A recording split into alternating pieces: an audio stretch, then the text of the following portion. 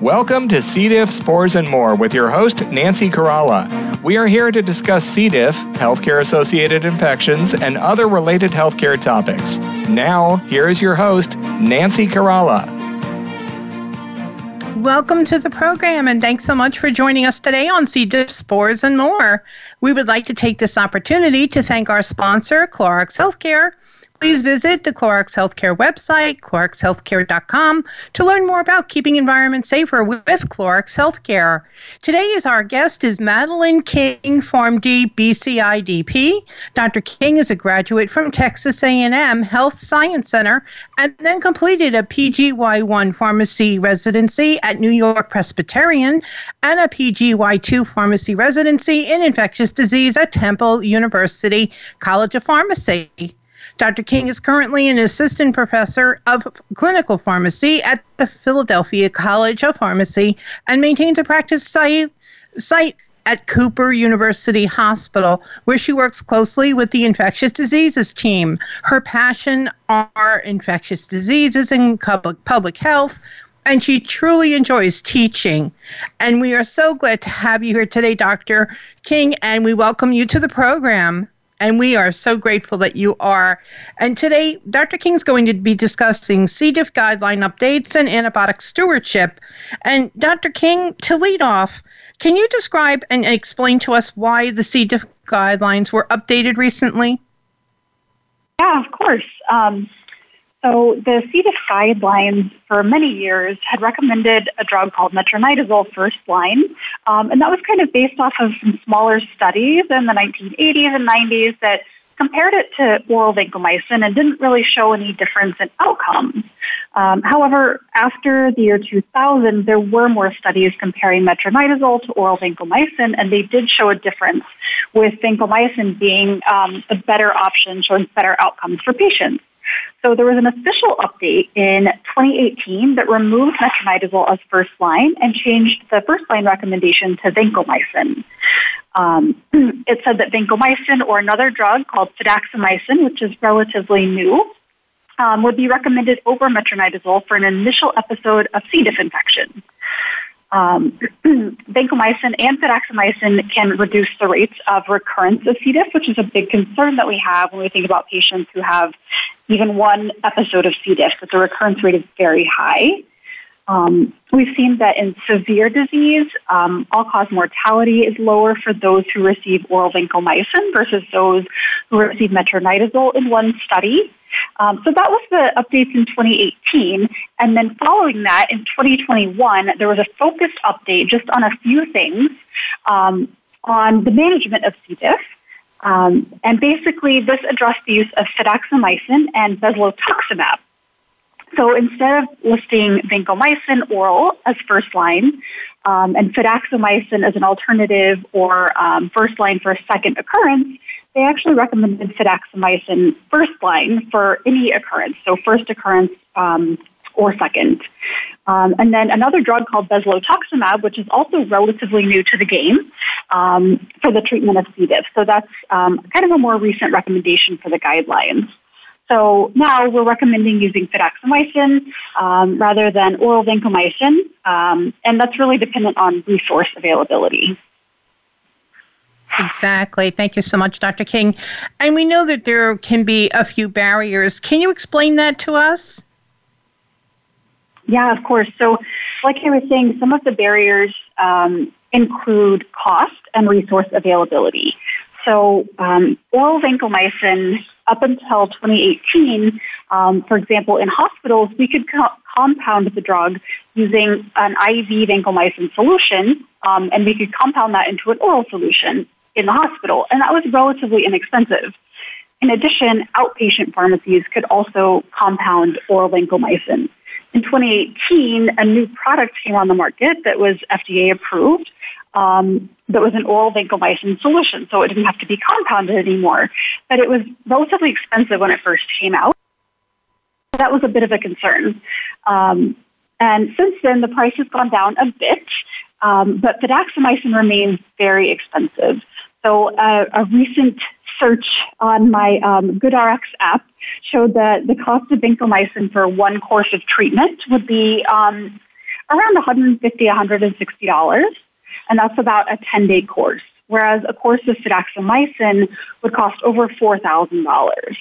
Of note, there are manufacturer assistance and patient assistance programs through the manufacturer of fidaxomicin, but it's still a big barrier, especially for patients who have insurance that have a really high copay and therefore don't qualify for the patient assistance program, or who don't have insurance and someone may not give them the guidance to go through the patient assistance program. So that's some of the barriers to the vancomycin and fidaxomicin is the high cost. And then moving on to talk about the bezlotoxumab that I mentioned earlier, which is really just used to prevent recurrence of C. diff. So bezlotoxumab is a one-time infusion that would be given at the end of a course of treatment for C. diff to prevent recurrences. The cost is high, but we can get insurance to cover it in many cases here at my hospital. But the other issue is the availability of infusion centers because it is an IV infusion. So there has to be an infusion center available at the facility that the patient's at. And for patients who may not live in a city or near a healthcare facility, it may be very difficult to get that infusion. So those are some of the main barriers to getting treatment for C. diff. Thank you so much, Dr. King. And we did want to, share this information with our listening audiences that if they go to their search engine on the computer, like you mentioned, GoodRx and the patient assistance program directly from Merck, they also, isn't there a coupon available for those who have commercial insurance? There is. The one that I saw, which I haven't personally worked with myself, but the one that I saw could drop the copay for someone down to $50. But it also says that there's a maximum benefit for the coupon of $3,400. So as I mentioned, the cost of fidaxomicin is upwards of $4,000. So depending on what the cost is at the pharmacy, dropping it down to $50 may not be the case for all patients. It may just drop it down by $3,400, which may not bring it down quite as much as it seems. Okay. Well, thank you so much for sharing that. And Dr. King, how can patients prevent acquiring a C. difficile infection? Yeah, so it's kind of hard to prevent it. We like to think about risk factors. So patients who are at a higher risk of developing C. diff, we try our best to really avoid anything that might cause it, but sometimes that's not possible. So some of the risk factors that we think about are advanced age, multiple comorbid conditions, and communal living conditions. And by that, I mean things like nursing homes, skilled nursing facilities, and rehab facilities. Unfortunately, all broad-spectrum antibiotics carry the risk of C. diff. And avoiding antibiotics when they're not necessary is a really key step where patients can advocate for themselves. And I'll talk a little more about that later. But some of the things that we do in the healthcare setting, we have something called antibiotic stewardship or antimicrobial stewardship. And basically what that means is we have healthcare providers, often pharmacists who are trained in infectious diseases, but also nurse practitioners and physicians. That kind of monitor the use of antibiotics in different healthcare facilities. So this may be hospitals or nursing homes or urgent cares or major health centers. And they try to minimize the frequency and the duration of high-risk antibiotics, the ones that are more likely to cause a C. diff infection. We try and implement antibiotic stewardship programs to restrict certain antibiotics and help provide resources to providers as to which antibiotics to choose. We really like to push providers to choose antibiotics kind of based on local epidemiology and the C. diff strains that are present. So restricting high-risk antibiotics like fluoroquinolones, clindamycin, cephalosporins is just one thing that some stewardship programs do, and others will have something that they call an antibiogram that really shows what the susceptibilities are of a lot of different pathogens at that facility or in that region so that we can really select the best antibiotic without having to select an extra broad antibiotic when we don't have to. Wonderful. Thank you so much, Dr. King. And at this time, we're going to pause for a commercial break. When we return, we will continue discussing C. difficile guideline updates and antibiotic stewardship with our guest, Dr. Madeline King. We'll be right back after these messages.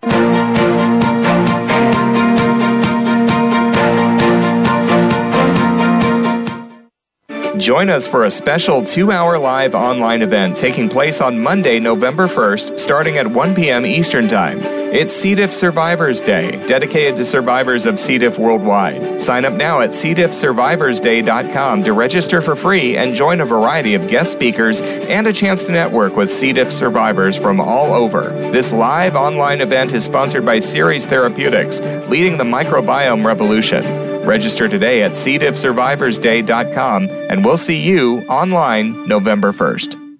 Have you done any of these things today? Exited a restroom, entered and exited a patient's room, visited a doctor's office? Have you done this today? Washed your hands? Hand washing remains the single most important task of the day. It takes soap, water, a minimum of 30 seconds, and a clean, dry towel to turn off faucets and dry hands to stop giving germs a free ride. Keep safe from germs worldwide. Hand washing, #1 in infection prevention. For additional information on hand washing instructions, visit cdifffoundation.org. If you missed the live broadcast of C. diff, spores, and more, we invite you to listen at your leisure. In addition to the on-demand show on Voice America Health and Wellness, find us on Apple Podcasts, Google Podcasts, Stitcher, Spotify, TuneIn, and iHeartRadio. Take us with you worldwide. Because C. difficile lives on surfaces for weeks. Because it infects nearly 500,000 Americans yearly. You need disinfectants you can trust. Clorox Healthcare bleach products, cited by more studies to kill C. diff than any other products. EPA registered to kill C. diff in as fast as 3 minutes. Trusted disinfectants to kill C. diff spores in hospitals, because even one C. diff infection is too many. Learn more at CloroxHealthcare.com.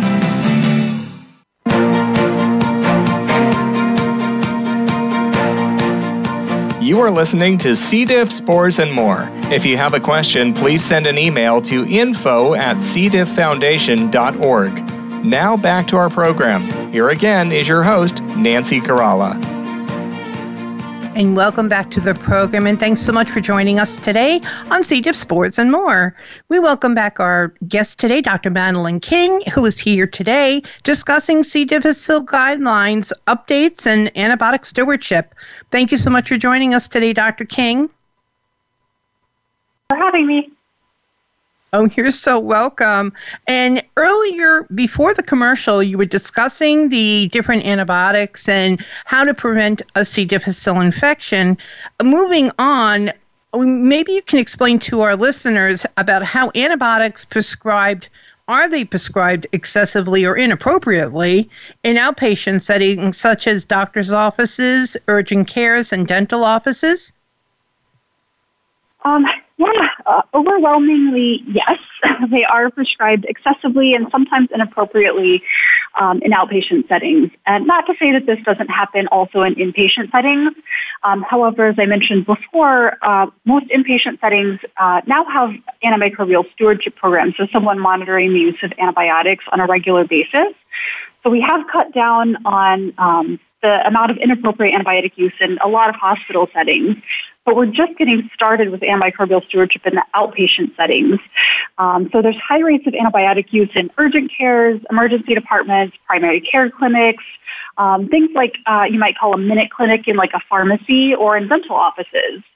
Other times antibiotics are prescribed are for surgical prophylaxis. So someone coming in for maybe an outpatient surgery might get antibiotics as prophylaxis. And sometimes that's fine and appropriate, but sometimes it's not really appropriate for the situation. And one example of that is prior to a cardiovascular surgery or a joint arthroplasty, so joint replacement, a lot of times providers take urine cultures. And antibiotic prophylaxis might be started based on the urine culture results, but there's not very much data to support support the fact that whatever is seen in a urine culture would also be what's seen in a post-surgical or surgical site infection. So that's not really indicated. So that's one area where they're inappropriately used. So, there's a lot of reasons they could be inappropriately used for patients coming and complaining of respiratory symptoms, urinary tract symptoms, but may not have a true infection, may have something else going on. So there is a lot of overuse in the outpatient setting. Well, thank you so much for explaining that to our listeners, Dr. King. And Dr. King, how do you think we can reduce unnecessary or inappropriate use of antibiotics? Yeah, I think there's a lot of ways. I think having antimicrobial stewardship programs is a big component. So not just in the inpatient setting, but also expanding those to the outpatient setting, which is quite a challenge, especially when you might have a primary care office. It's a private practice, not affiliated with a large university academic medical center. So you don't necessarily have the resources that they have, and you don't necessarily have an infectious disease trained pharmacist or nurse practitioner provider in your clinic. That's where it's really a challenge. So, part of antimicrobial stewardship is not really just being the antibiotic police, as we've been called sometimes, but it's really just making sure that antibiotics are being used appropriately so that we can prevent adverse drug events like C. diff, but also prevent resistance. And we really want to be a resource for prescribers and other providers in the hospital and in the outpatient setting. We want to make ourselves available to provide information on the best antibiotic choice, or maybe when an antibiotic isn't really recommended due to updated guidelines. And education is also very important. So, for example, I recently spoke with a group of dentists about antibiotic use and the updated guidelines. There's a couple of other ID pharmacists in the United States that also do this, that give talks and educational programs as well as do research on the use of antibiotics in dental practices. So education is really a key thing, but having the resources to support the antimicrobial stewardship once the education has been provided is another big step. Absolutely. Thank you so much for sharing that, Dr. King. And here is the $1 million question. Are there particular antibiotics you would avoid to prevent an episode of C. difficile infections? Oh, yes. That is a great question. So it's tough to say. Most antibiotics carry the risk of causing C. difficile infection because they alter the gut flora. There are some antibiotics that have a lower risk associated with them, meaning that we haven't seen C. diff occur quite as often with them as other antibiotics.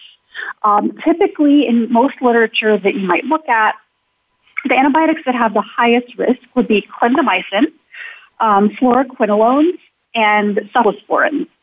So those are ones that are relatively broad, and we try to avoid when possible. Unless the patient actually needs those antibiotics. But if we can give a narrower spectrum option, we definitely try. Clindamycin being the one with the highest reported incidence of cases overall. And then the class of antibiotics called tetracyclines, which includes things that you may have heard of, like doxycycline or minocycline, they tend to have the lowest rates of C. diff. And there's a couple of drugs in newer classes, very similar to tetracyclines. Tigecycline and eravacycline tend to have almost no rates of C. diff when those are given. But the issue there is that they're IV only, so it's not something that every patient is going to get. They're things that we give in the hospital or for more severe infections. Okay, thank you so much for answering that question. That's so important. And I know that our listeners will really hang on that because they always are wondering, are there other antibiotics? And there's the high risk and the low risk. So thank you for that.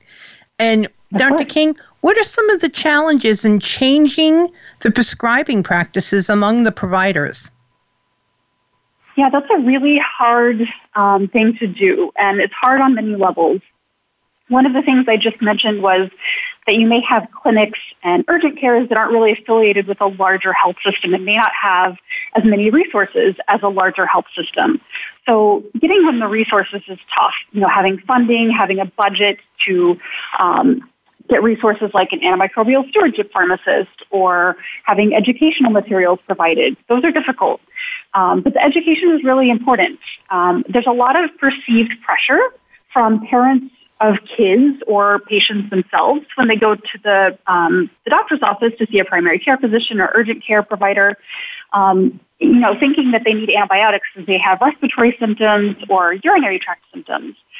And this actually isn't always the case. There's a sociologist who does a lot of research and surveys, and she found that oftentimes when providers say that they think the patient came in asking for antibiotics, they actually didn't. So there's a lot of times that we could probably avoid giving antibiotics and kind of avoid that defensive medicine, as I've seen it written, of being afraid not to give the antibiotics because of either missing something or a lawsuit or something like that. So really just understanding what the patient is looking for, and maybe they're just looking for, essentially comfort in knowing that what they have is viral and it's going to go away without antibiotics. Not to say that I haven't seen my own share of pushy people who really are just like asking for an antibiotic and they're not going to leave without one. But sometimes I think that's not the case. And we really need a multidisciplinary approach to antibiotic stewardship, especially in the outpatient setting. So providers need to buy into the idea that we don't always need to use antibiotics. And that really needs to be discussed with infectious diseases providers, infection preventionists, and even with sociologists who are doing this type of research, asking patients what they really want when they're going to the physician's office. So everybody really has to work together to make this happen, and having the resources available is a really key component. Exactly. Thank you so much, Dr. King. And Dr. King, what's new in the ADA dental guidelines regarding antibiotic use? That's a great question. This is kind of my most recent passion and obsession. So the American Dental Association has guidelines regarding antibiotic use, and one of the things that they discuss is the use of antibiotic prophylaxis prior to a dental procedure in certain patients. Since 2013, the American Academy of Orthopedic Surgeons has recommended against antibiotic prophylaxis for patients with a history of a joint replacement who require a dental procedure. They have a lot of something called appropriate use criteria for the management of patients with orthopedic implants, and there's very few criteria that would say a patient who's had a prosthetic joint put in would really need antibiotics prior to a dental procedure. And some of those examples would be someone who's having manipulation of the gingival tissue or the periapical region of the teeth, perforation of the oral mucosa, and who are also severely immunocompromised or have a history of diabetes that might be uncontrolled. So those are the patients that are going to be at biggest risk of developing a prosthetic joint infection after a dental procedure. And the pathophysiology there, to be put simply, is that during a dental procedure, there could be translocation of some of the oral flora, so the bacteria in the mouth, into the bloodstream, which could then go to the prosthetic joint spaces. And bacteria love plastic material, metal material, anything that's kind of foreign. They like to live on it and kind of create these little biofilms. So that's the concern, and that's why there's even a discussion about what to do with these patients. But the new guidelines from the American Dental Association have been updated to say which patients actually do need prophylaxis.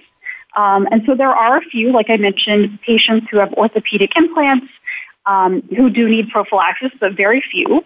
And then there's some patients who have cardiac disease, so congenital heart disease or prosthetic cardiac valves that do require prophylaxis before a dental procedure to prevent the development of endocarditis. And the last thing that they updated was their preferred antibiotics. So they've removed clindamycin as a preferred antibiotic, partly because, as I mentioned earlier, it has such a high risk of C. diff. And there's actually a lot of resistance to it because it has been overused. So now it's actually preferred to use amoxicillin prior to a dental procedure or cephalexin, and only if the patient has anaphylaxis or hives or a severe allergic reaction to beta-lactam, so the amoxicillin, the cephalexin, then you might use azithromycin. as your alternative. But they're really saying to avoid clindamycin, which is a big change from prior guidelines. That is amazing. Thank you so much for sharing that information. We did not know, and we've all learned something new today, that's for sure. And Dr. King, that's great. At this time, yeah, it is. It's wonderful. Thank you so much. And at this time, we were going to pause for a commercial break. When we return, we will continue discussing C. difficile guideline updates and antibiotic stewardship with our guest, Dr. Madeline King. We'll be right back after these messages.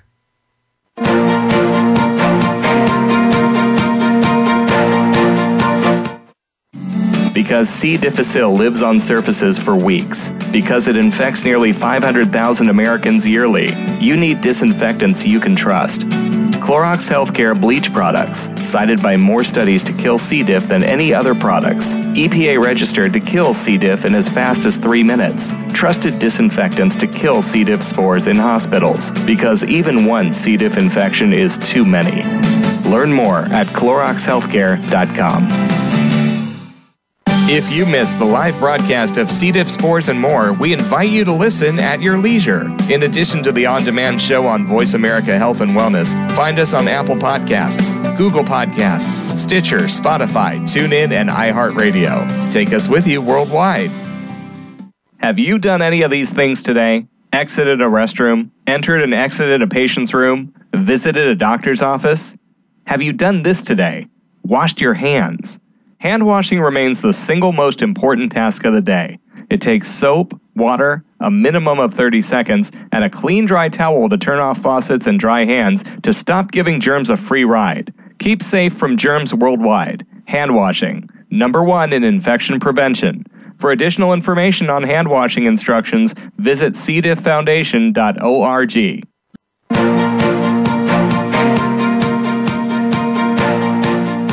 You are listening to C. diff, spores, and more. If you have a question, please send an email to info@cdifffoundation.org. Now back to our program.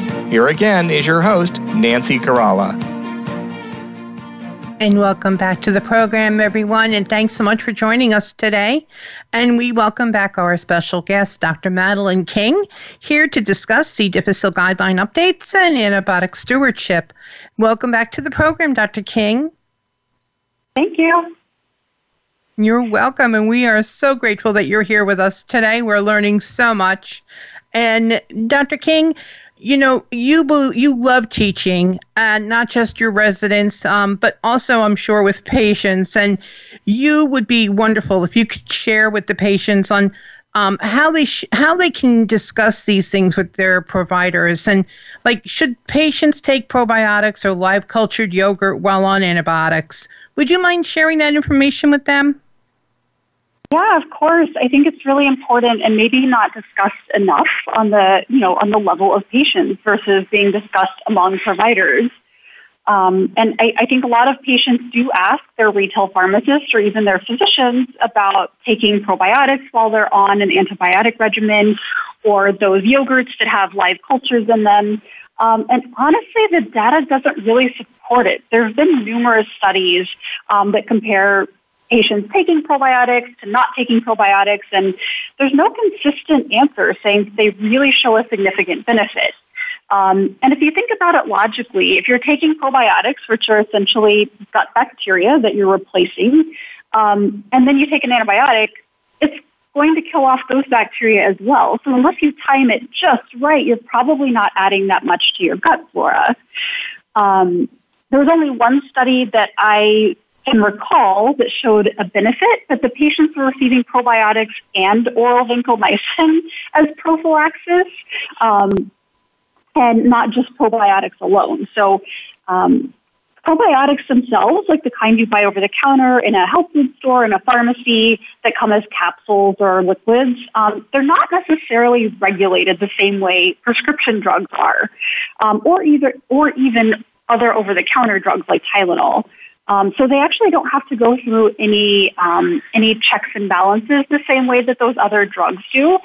So probiotics over the counter may actually be essentially like sugar pills. They may not have anything in them, or they may have some bacteria, but they don't have the amount they say they do, or they don't have the types they say they do. So they're just not regulated as well as other medications. So even saying that they might work, you don't know what you're getting when you buy them, unfortunately.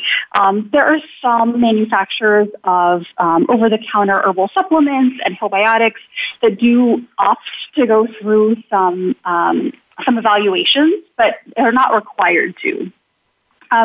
Yogurt may be more regulated because it's going through FDA because it's a food product. But again, there's not really any data to support its use as a probiotic agent while patients are taking antibiotics. These are probably not harmful usually, so if patients want to take probiotics or yogurt while they're on an antibiotic course, for the most part, it's not harmful. It just may not help as much as you think. The only caution I would mention here is that patients who have some type of immunosuppressant medications or in an immunocompromised state, they may be harmed by taking probiotics. And we've seen this in the hospital. I haven't personally seen it outside of the hospital, but patients who have immunosuppressing drugs after maybe a solid organ transplant who receive probiotics have actually developed infections from the bacteria from the probiotics. So while I say it's not harmful, that's in most people, but you'd really want to ask the pharmacist or the provider if it's safe for you to take before choosing to take them. Amazing. Thank you so much for sharing that. And also here at the C. diff Foundation, we also counsel the patients calling in and also refer them back to food. The nutrients, there are foods that are fermented foods that also have a probiotic source, which is probably, like you said, there's not enough data, and we don't even know how many trillions of a certain live enzyme we're supposed to be getting, right? Exactly. So we understand, and we thank you for that answer and for explaining that. And Dr. King, can you explain the difference between C. difficile and general diarrhea? Yeah, so the main difference is that C. difficile is an infection. So it's an overgrowth of Clostridium difficile, which I should note has been renamed as Clostridioides difficile recently. So C. difficile is overgrowing in the gut because other organisms have been killed off by the antibiotics the patient is receiving. So a lot of people can have diarrhea from antibiotics just because a few bacteria get killed off, upset stomach, and then it kind of resolves. However, C. diff is more severe, so it's a true infection that needs to be treated with other antibiotics. I know that doesn't sound like it makes sense, but we do need to treat C. difficile with other antibiotics. So patients who develop C. difficile will typically have a fever, so that's one sign of a true infection versus just simple diarrhea. They may also have more abdominal pain than someone who has just general diarrhea, and typically it's going to be more frequent episodes of diarrhea. People who work in a hospital will tell you that there's a different smell to diarrhea that's from C. diff than others, but that's not a very objective measure of C. diff versus general diarrhea. So that's really the main difference is the infections, the more symptoms of an actual infection versus the localized symptoms of diarrhea. Thank you so much for sharing that, Dr. King. And Dr. King, can you share with our listeners, especially to the patients, on how they can better advocate for themselves to prevent overuse of antibiotics and to reduce the risk of acquiring a C. diff infection? Yeah, definitely. I think there's a lot of ways that patients can advocate for themselves if they know more about the risks of C. diff, which I think maybe a lot of people don't know. So I would say one of the main things is not going into an appointment asking for antibiotics for either yourself or your kids or your other loved ones. A lot of times providers will say that something seems viral and they would rather kind of watch and wait. So wait a few days. If you're not getting better, then maybe consider antibiotics. And I think it's really important to follow that advice. and to not specifically go into an appointment saying, I know I have an infection, I've had this before, I need antibiotics for this. Other things that can be done, so you could ask if the duration of antibiotics can be shortened. So maybe you're prescribed a 10-day course of antibiotics, and you say, do I really need to take 10 days? Could it be shortened?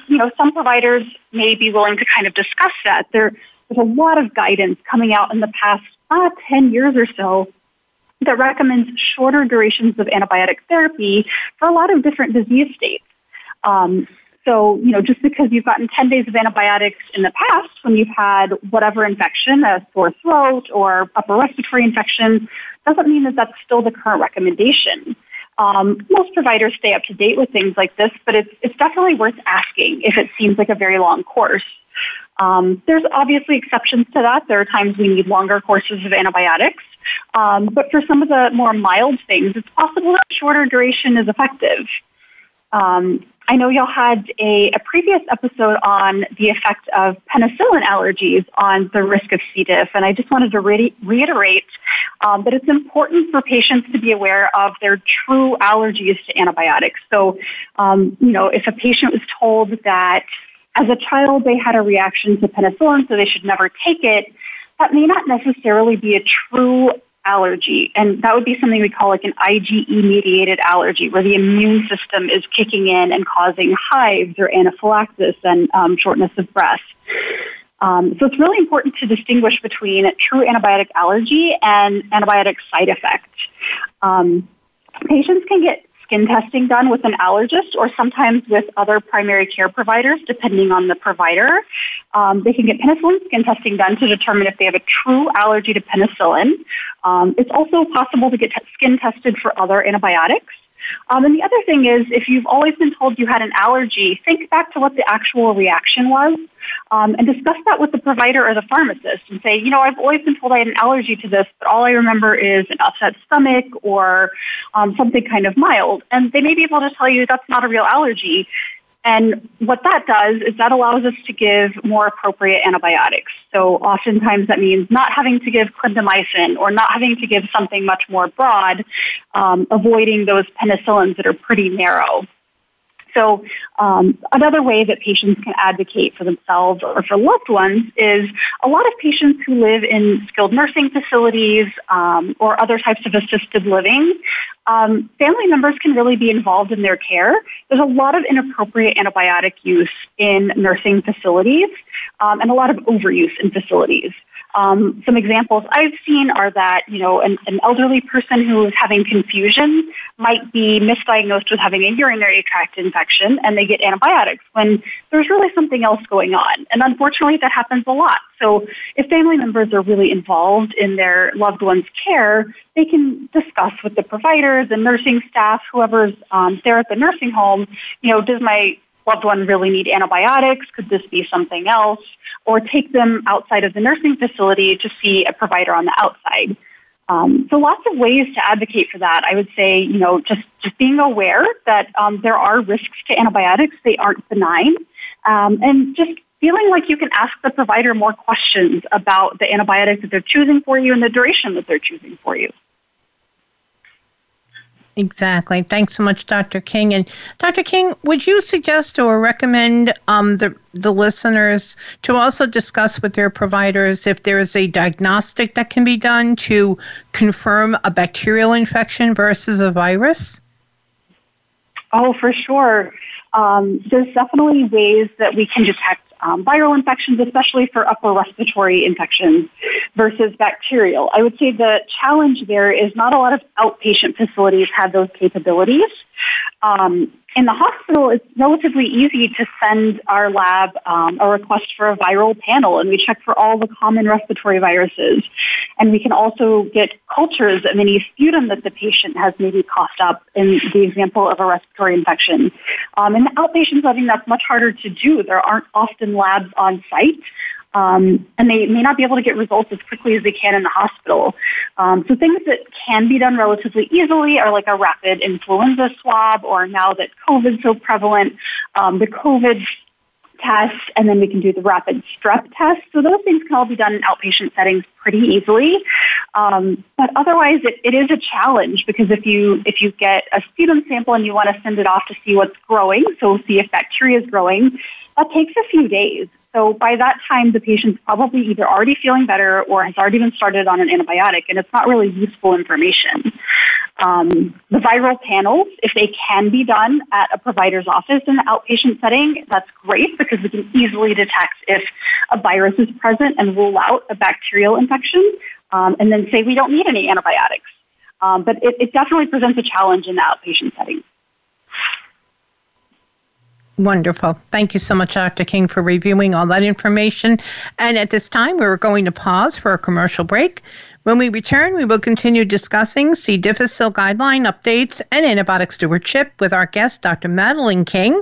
Please stay tuned. We'll be right back after these messages.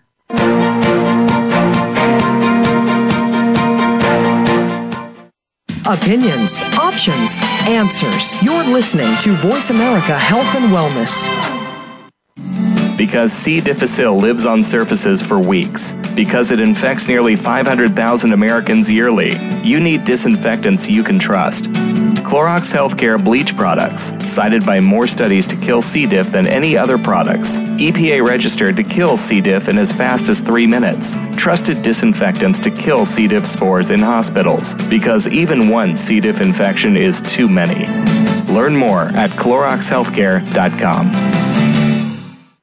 If you missed the live broadcast of C. diff, spores, and more, we invite you to listen at your leisure. In addition to the on-demand show on Voice America Health and Wellness, find us on Apple Podcasts, Google Podcasts, Stitcher, Spotify, TuneIn, and iHeartRadio. Take us with you worldwide. Do you know the symptoms of COVID-19? They may appear 2 to 14 days after exposure to the virus. Symptoms may include fever, chills, muscle pain, headache, sore throat, new loss of taste or smell, vomiting, or diarrhea. This can be in any combination. Any difficulty in breathing or shortness of breath, please visit your local hospital immediately. For additional up-to-date COVID-19 information, please visit the Centers for Disease Control and Prevention website at cdc.gov. Have you done any of these things today? Exited a restroom, entered and exited a patient's room, visited a doctor's office? Have you done this today? Washed your hands? Hand washing remains the single most important task of the day. It takes soap, water, a minimum of 30 seconds, and a clean, dry towel to turn off faucets and dry hands to stop giving germs a free ride. Keep safe from germs worldwide. Hand washing, #1 in infection prevention. For additional information on hand washing instructions, visit cdifffoundation.org.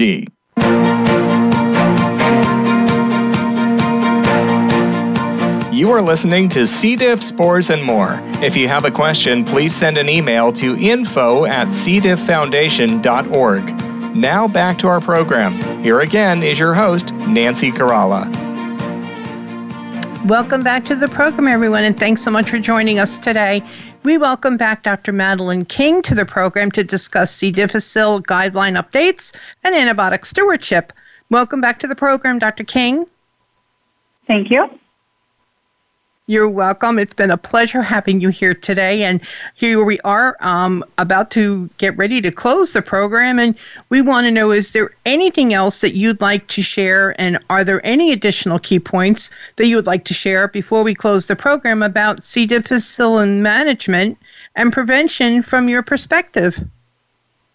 Yeah, of course. I'd love to kind of summarize what I've been talking about and reiterate some of the key points.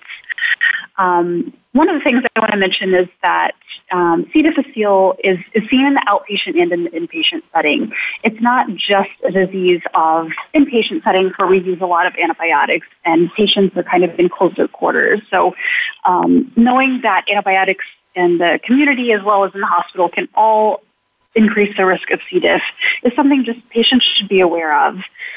There are a lot of antimicrobial stewardship efforts in the inpatient and outpatient setting, and there's actually requirements for the Centers for Medicaid and Medicare Services, as well as the CDC, has created guidelines on antimicrobial stewardship in different settings.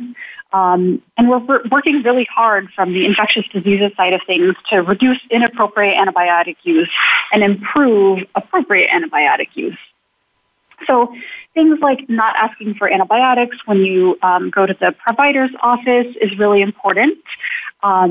Or when you're calling your dentist on the weekend to tell them that you're having some pain and asking for an antibiotic versus asking to come in and have it evaluated.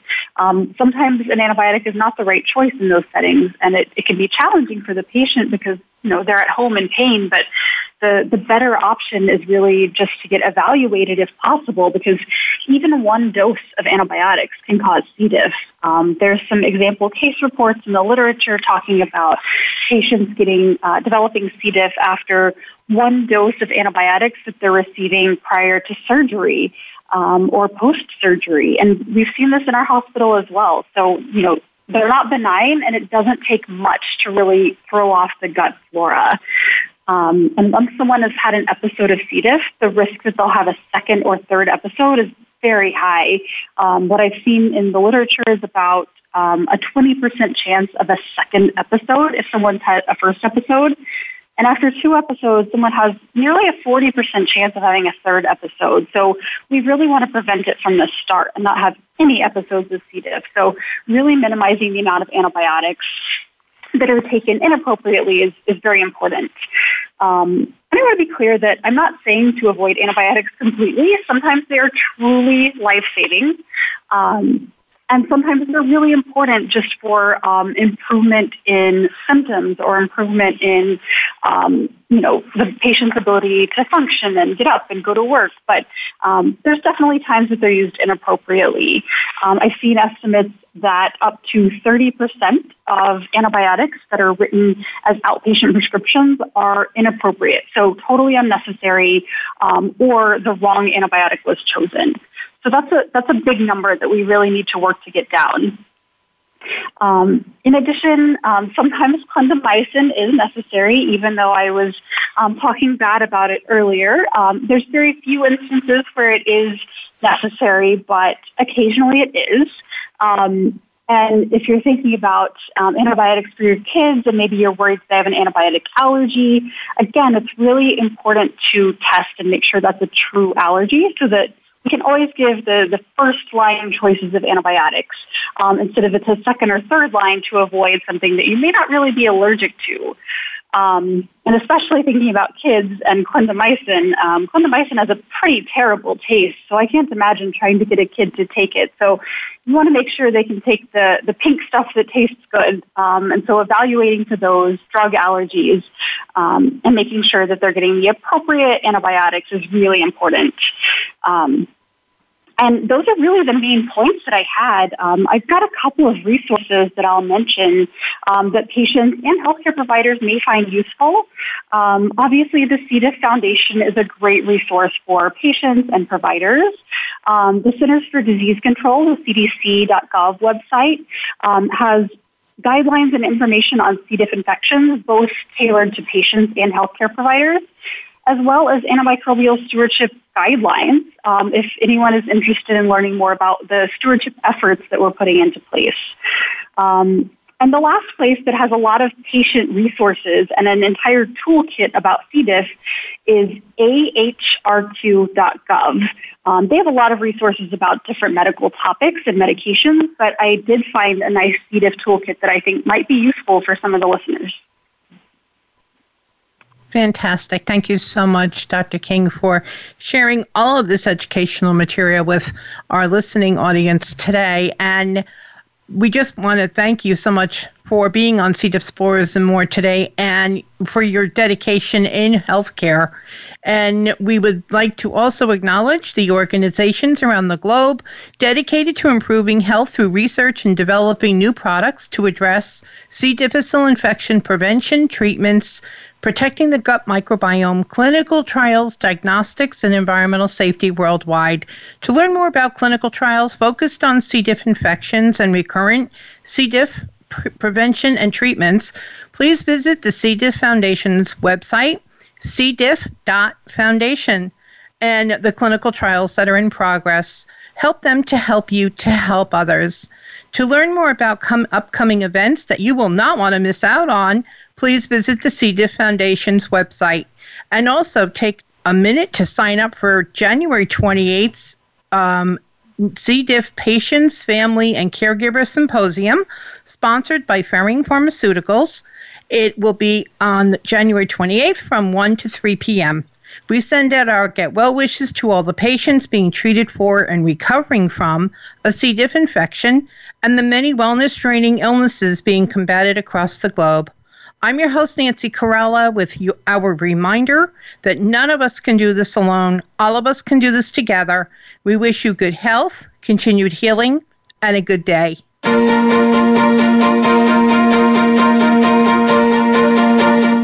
Thank you for tuning in this week for C. diff, spores, and more. Be sure to join your host, Nancy Carella, again next Tuesday at 10 a.m. Pacific Time, that's 1 p.m. Eastern Time, for another edition of our program on the Voice America Health and Wellness Channel. None of us can do this alone. All of us can do this together.